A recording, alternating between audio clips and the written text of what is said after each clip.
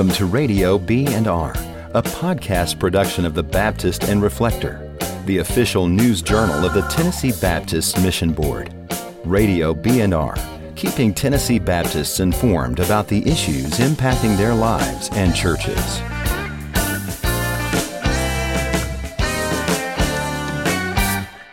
Hello and welcome into this edition of Radio B&R. I'm your host, Chris Turner, and today we're actually on site down in Memphis, and I'm here with the pastor, Baron Martin. Baron, welcome to the Radio B&R. Thank you for having me, Chris. Real a pleasure. So tell me just a little bit about yourself, because you're a bivocational pastor, I am. so pastoring this church, and Yes. I want you to also tell us a little bit about your church as well. I appreciate that. Yes, again, my name is Pastor Baron Martin. I'm the pastor and founder of One Faith Christian Center Church here in the West Fraser area, which is in Memphis, Tennessee. We're actually located in the West Side Middle School in Memphis, Tennessee. It's 3389 Dawn Drive, Memphis, Tennessee 38127 if you ever want to come and visit. But no, to your question, I am a product of the Fraser community. I grew up here in Fraser, and I was one of the ones that had a parent. I raised by a single mother, but she couldn't give me a whole lot, Chris. But one thing she gave me Jesus. You know, every type of outreach that was available to me, she put me into it. And with that being said, I was in Fraser and grew up in this environment. And so when God gave me the opportunity to leave to better myself as a person, I took it. Now, I did go to college, but I'm a bivocational pastor. What I do for a living is I went back and got my certification. I am a licensed HVACR technician. So what I do is I service, install, repair heating, air conditioning, refrigeration equipment. And that has allowed me to be able to live a pretty decent life. And I lived and moved out into the suburbs. And when I started pastoring, you know, God just compelled to me that it was time for me to go back into my community to help those people get out of the condition that they're presently in. And so it just made sense because I was praying and asking God what would be my avenue back into Fraser and be able to make an impact, especially on our children. And of course, you know, the school. They're going to come by there eventually. That's right. So I went in and I partnered with West Side Middle School up under the leadership of Dr. Mike Brown at the time. Now it's up under Dr. Bobby White. But Dr. Mike Brown invited us in, and we have mentors in here every day.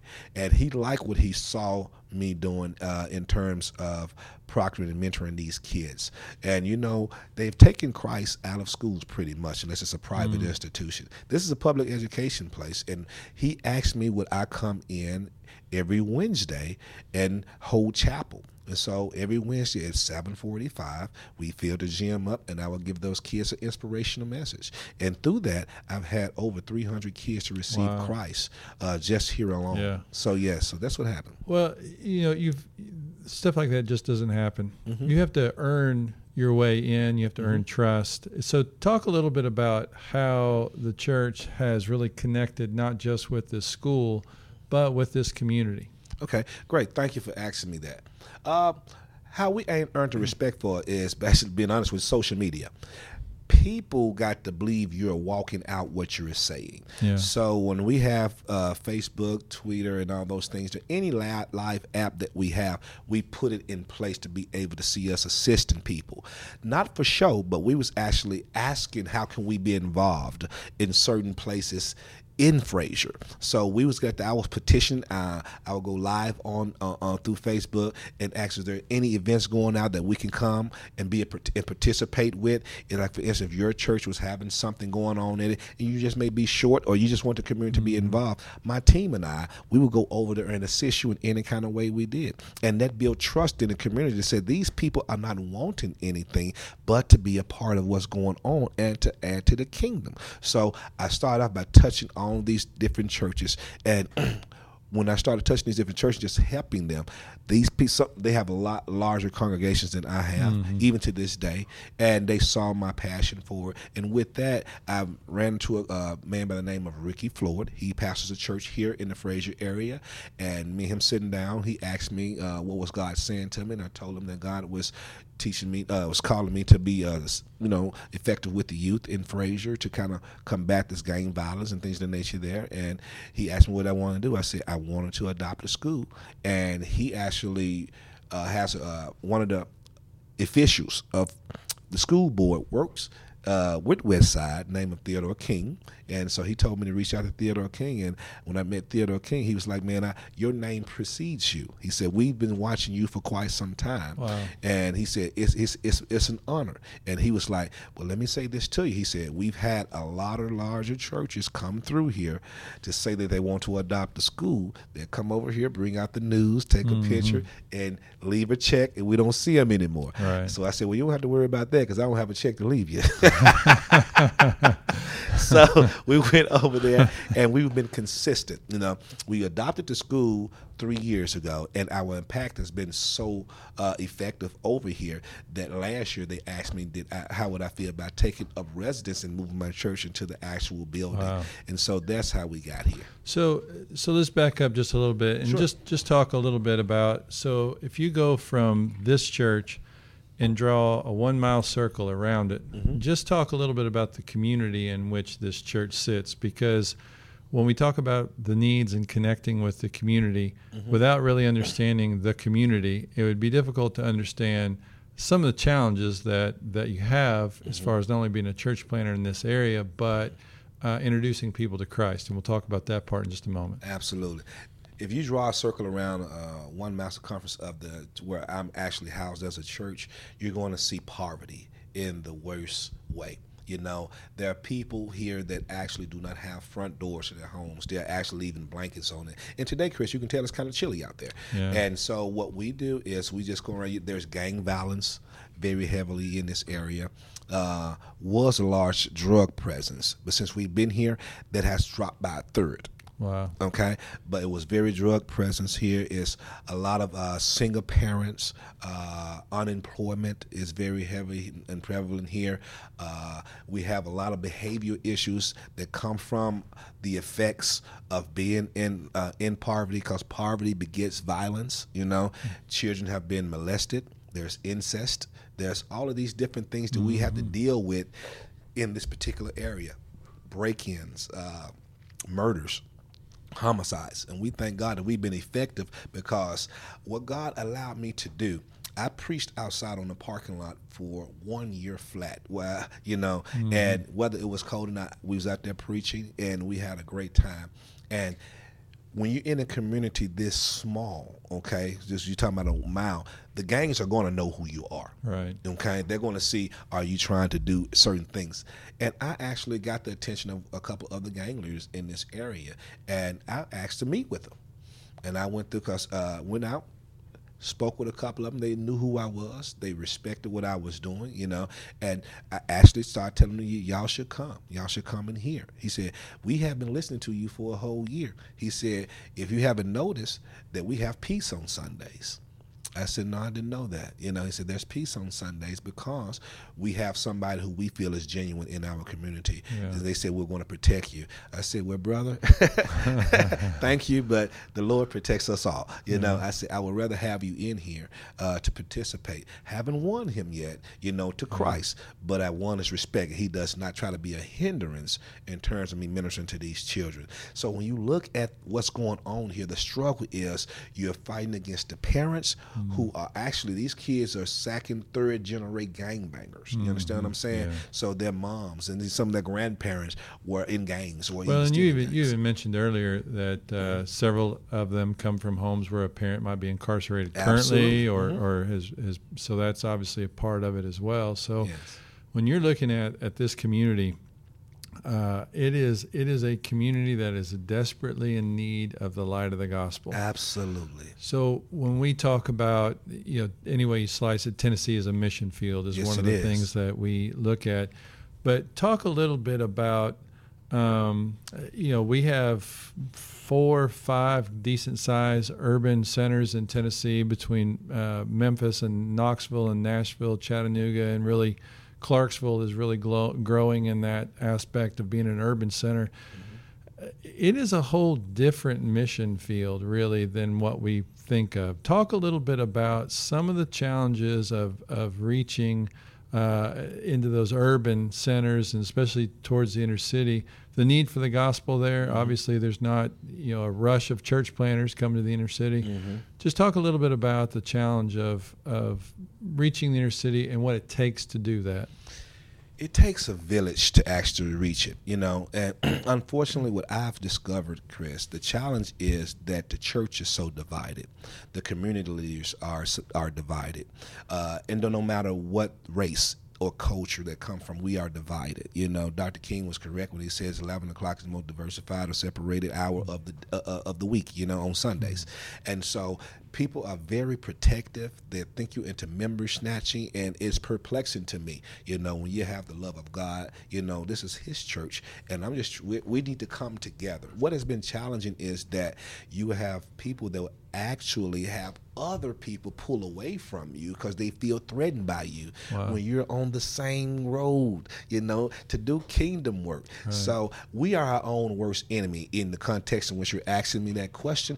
I know you would like to think that it was something other than that, but it's other churches that I found to be challenging with. They do not like to coexist. They do not like to partner very often, because they're threatened for some strange reason. That's just the reality of it. I wish I could unfold it better than that, but that's the truth. And the irony is it doesn't sound like there's any shortage of work to be done. It's not. Absolutely. So it sounds like there's plenty of available people to fill churches. Absolutely. It's a matter of going to get those. Get them. And that was a mistake, I think, speaking still to this question that you asked, is that, I'm not confined to the wall. We're One Faith Christian Center is why we call it One Faith Christian Center. We're the church without walls. We walk the community. We still evangelize and pray salvation over the people in the streets if they want to receive Christ right then and there. And so we've made, I wouldn't say a mistake, we've made the incident of sometimes being over there spreading the gospel and discipling and evangelize to people on another church's turf. So Fraser is like a little city. I'm in West Fraser, which is probably the smaller portion of it, but you have the west, north, south, and east parts of Fraser, and each one of those areas, with the exception of West Fraser, have a large following in each one of those other quarters. Okay, they really just want West Fraser to they don't bother with it. But we preach the full gospel everywhere we go. We go over to the north side, and then you're running to these people. When you ask to meet the pastor, he doesn't want to meet you. Said that I disrespected him because I was out here ministering people in his area, and I didn't reach out. I didn't know anyone, how I did, but that shouldn't be a reason. We should be working together, You've talked a lot about what your church has done in this community and just serving people and ministering to people's physical and human needs, and it's really opened up some doors for you spiritually. When you're communicating and talking to people, have you found people resistant to the gospel, or are you finding people open and hungry for the gospel? I find them more open rather than resistant. Those that are resistant to the gospel, they are faced with, these are the ones that typically are third and fourth generation gang members, okay? It's embedded into them. Their God is their family, as they call it, you know what I mean? And so you find resistance with that because they want to know, where was God with this? Where was God with that? There's always an excuse. But those who are just living in poverty, they want hope. They embraced the gospel of Jesus Christ. Now, a lot of these people are not members of my church particularly, but they're members of the body because I baptized over 300 myself, and so the resistance comes from those who are just really need to keep seeing the gospel lived out in our lives because they're seeing the generational curses of all these gangs they've been involved in and things of that nature there. You can see that in the schools too, with these same kids, These are the kids that when you go to chapel, they'll turn your back to you, as you're preaching because they've never heard Christ. They never really felt true love from a person, you know what I mean? It's always been a catch to it. When I minister to these kids one-on-one, the first question is, what do you want? as if I want something from them. You know what I'm saying? Right. There's a mission for me to put them on, things of that nature. It's still so unbelievable to think that you can be in Tennessee, where we're called the buckle of the Bible Belt. That's right. And to be told in 2018 that there are people who are being encountered that have lived here, grown up here in the buckle of the Bible Belt, and have never heard the name of Jesus. That's amazing. That's a shock to me. It's amazing. I work with a man. He was actually older than me. And I was ministering him to the gospel. He grew up in the Fraser area.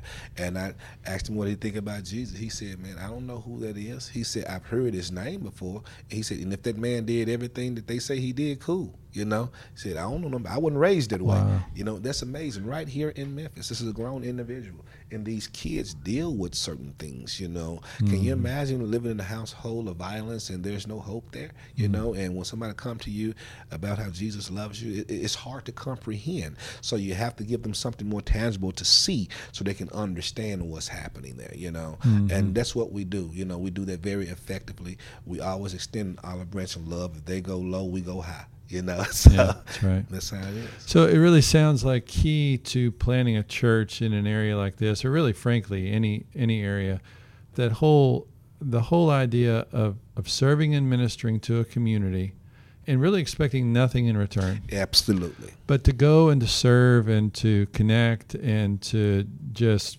be there is really vital to being able to earn a platform upon which you can share the gospel with people. Yes, you really have to have a way into these areas. And it's okay to say in areas like this because there's more areas that are not like this than this one, And so my thing is, well, yes. we also live in a day, though, and I totally appreciate what you're saying, but we kind of have gotten to the point where almost anywhere the church has to prove I agree. that there is relevance and value, because people, this culture that we live in now, they're not like us, where maybe we grew up with some influence with church. Right. We live in such a secular culture that the church has to prove relevancy.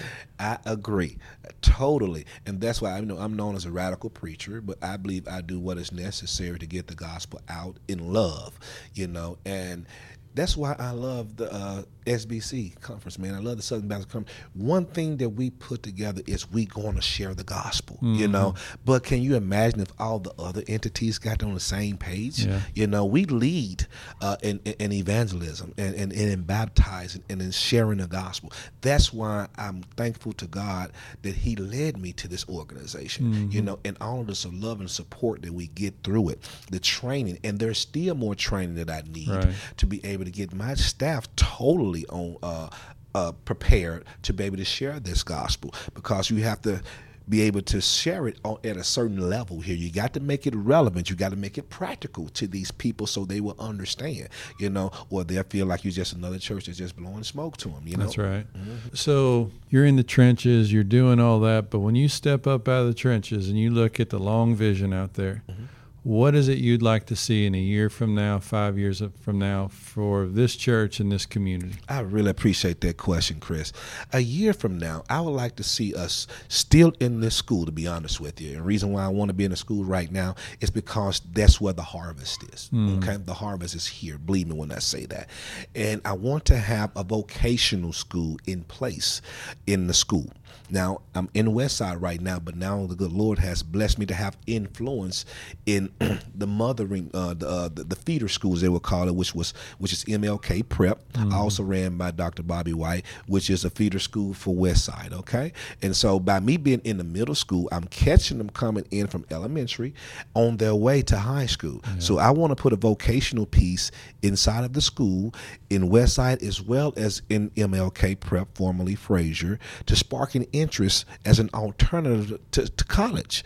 Not to say that we don't want them to go to college. Right. College is to go. Right. But I'm trying to tell them that these kids that are poverty don't even have college on their minds. And when you talk to them, it's almost like it's unattainable. Yeah. So what I'm trying to do is give them something as an alternative to let them know, yes, we want you to go to college, but you can be a success without going to a college. And college isn't for everybody. It's not for everybody. Fact of the matter, that just a trade skill or something that enables them to sustain themselves and to hopefully break a generational poverty cycle, but to get out and to be able to control their own lives in that respect. That's right.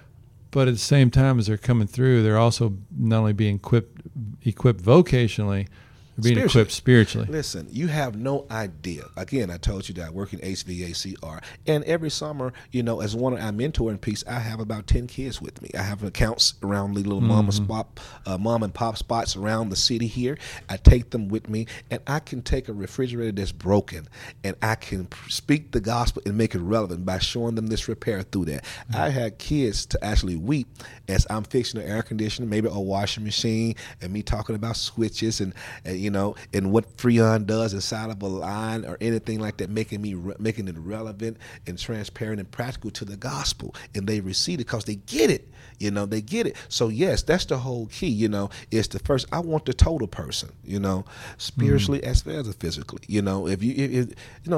Physical is probably little, but we got to build the spiritual man up, and so we use every avenue we can to make it as practical, as relevant as we can to these people. And it's not just for children, but if we're going to change our future, we got to start with our kids. Absolutely. So that's why I have a passion for the kids, because it's hard.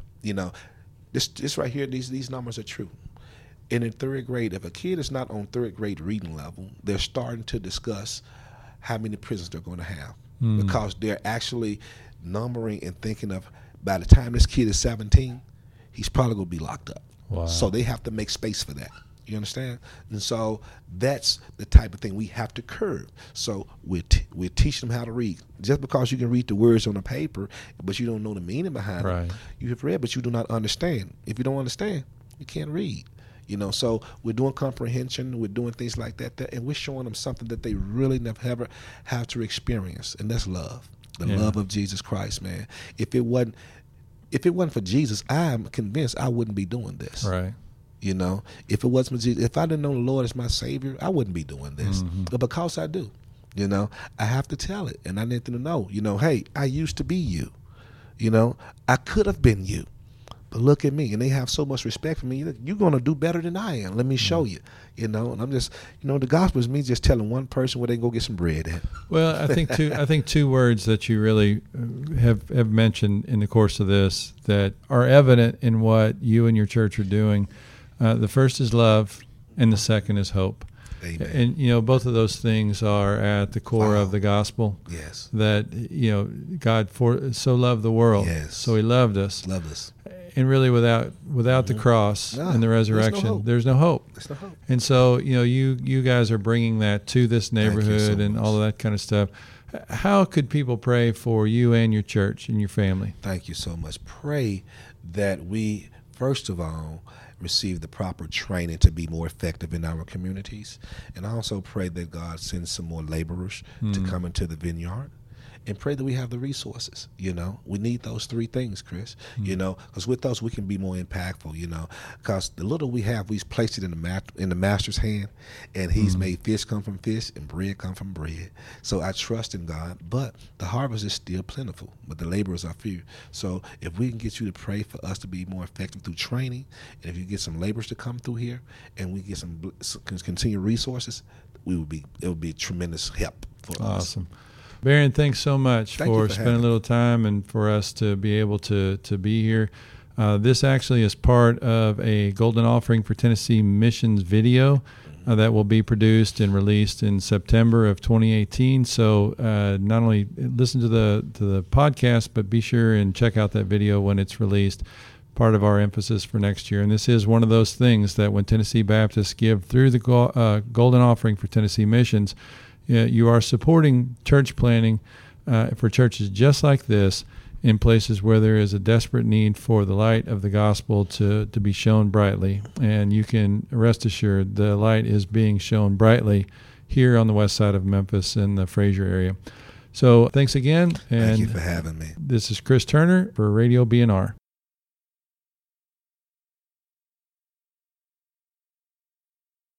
Thank you for listening to Radio BNR, a podcast production of the Baptist and Reflector, the official news journal of the Tennessee Baptist Mission Board. This and other episodes can be downloaded at baptistandreflector.org/Radio BR. The ministries of the Tennessee Baptist Mission Board are supported through the Cooperative Program and gifts received through the Golden Offering for Tennessee Missions. For more information, visit tnbaptist.org.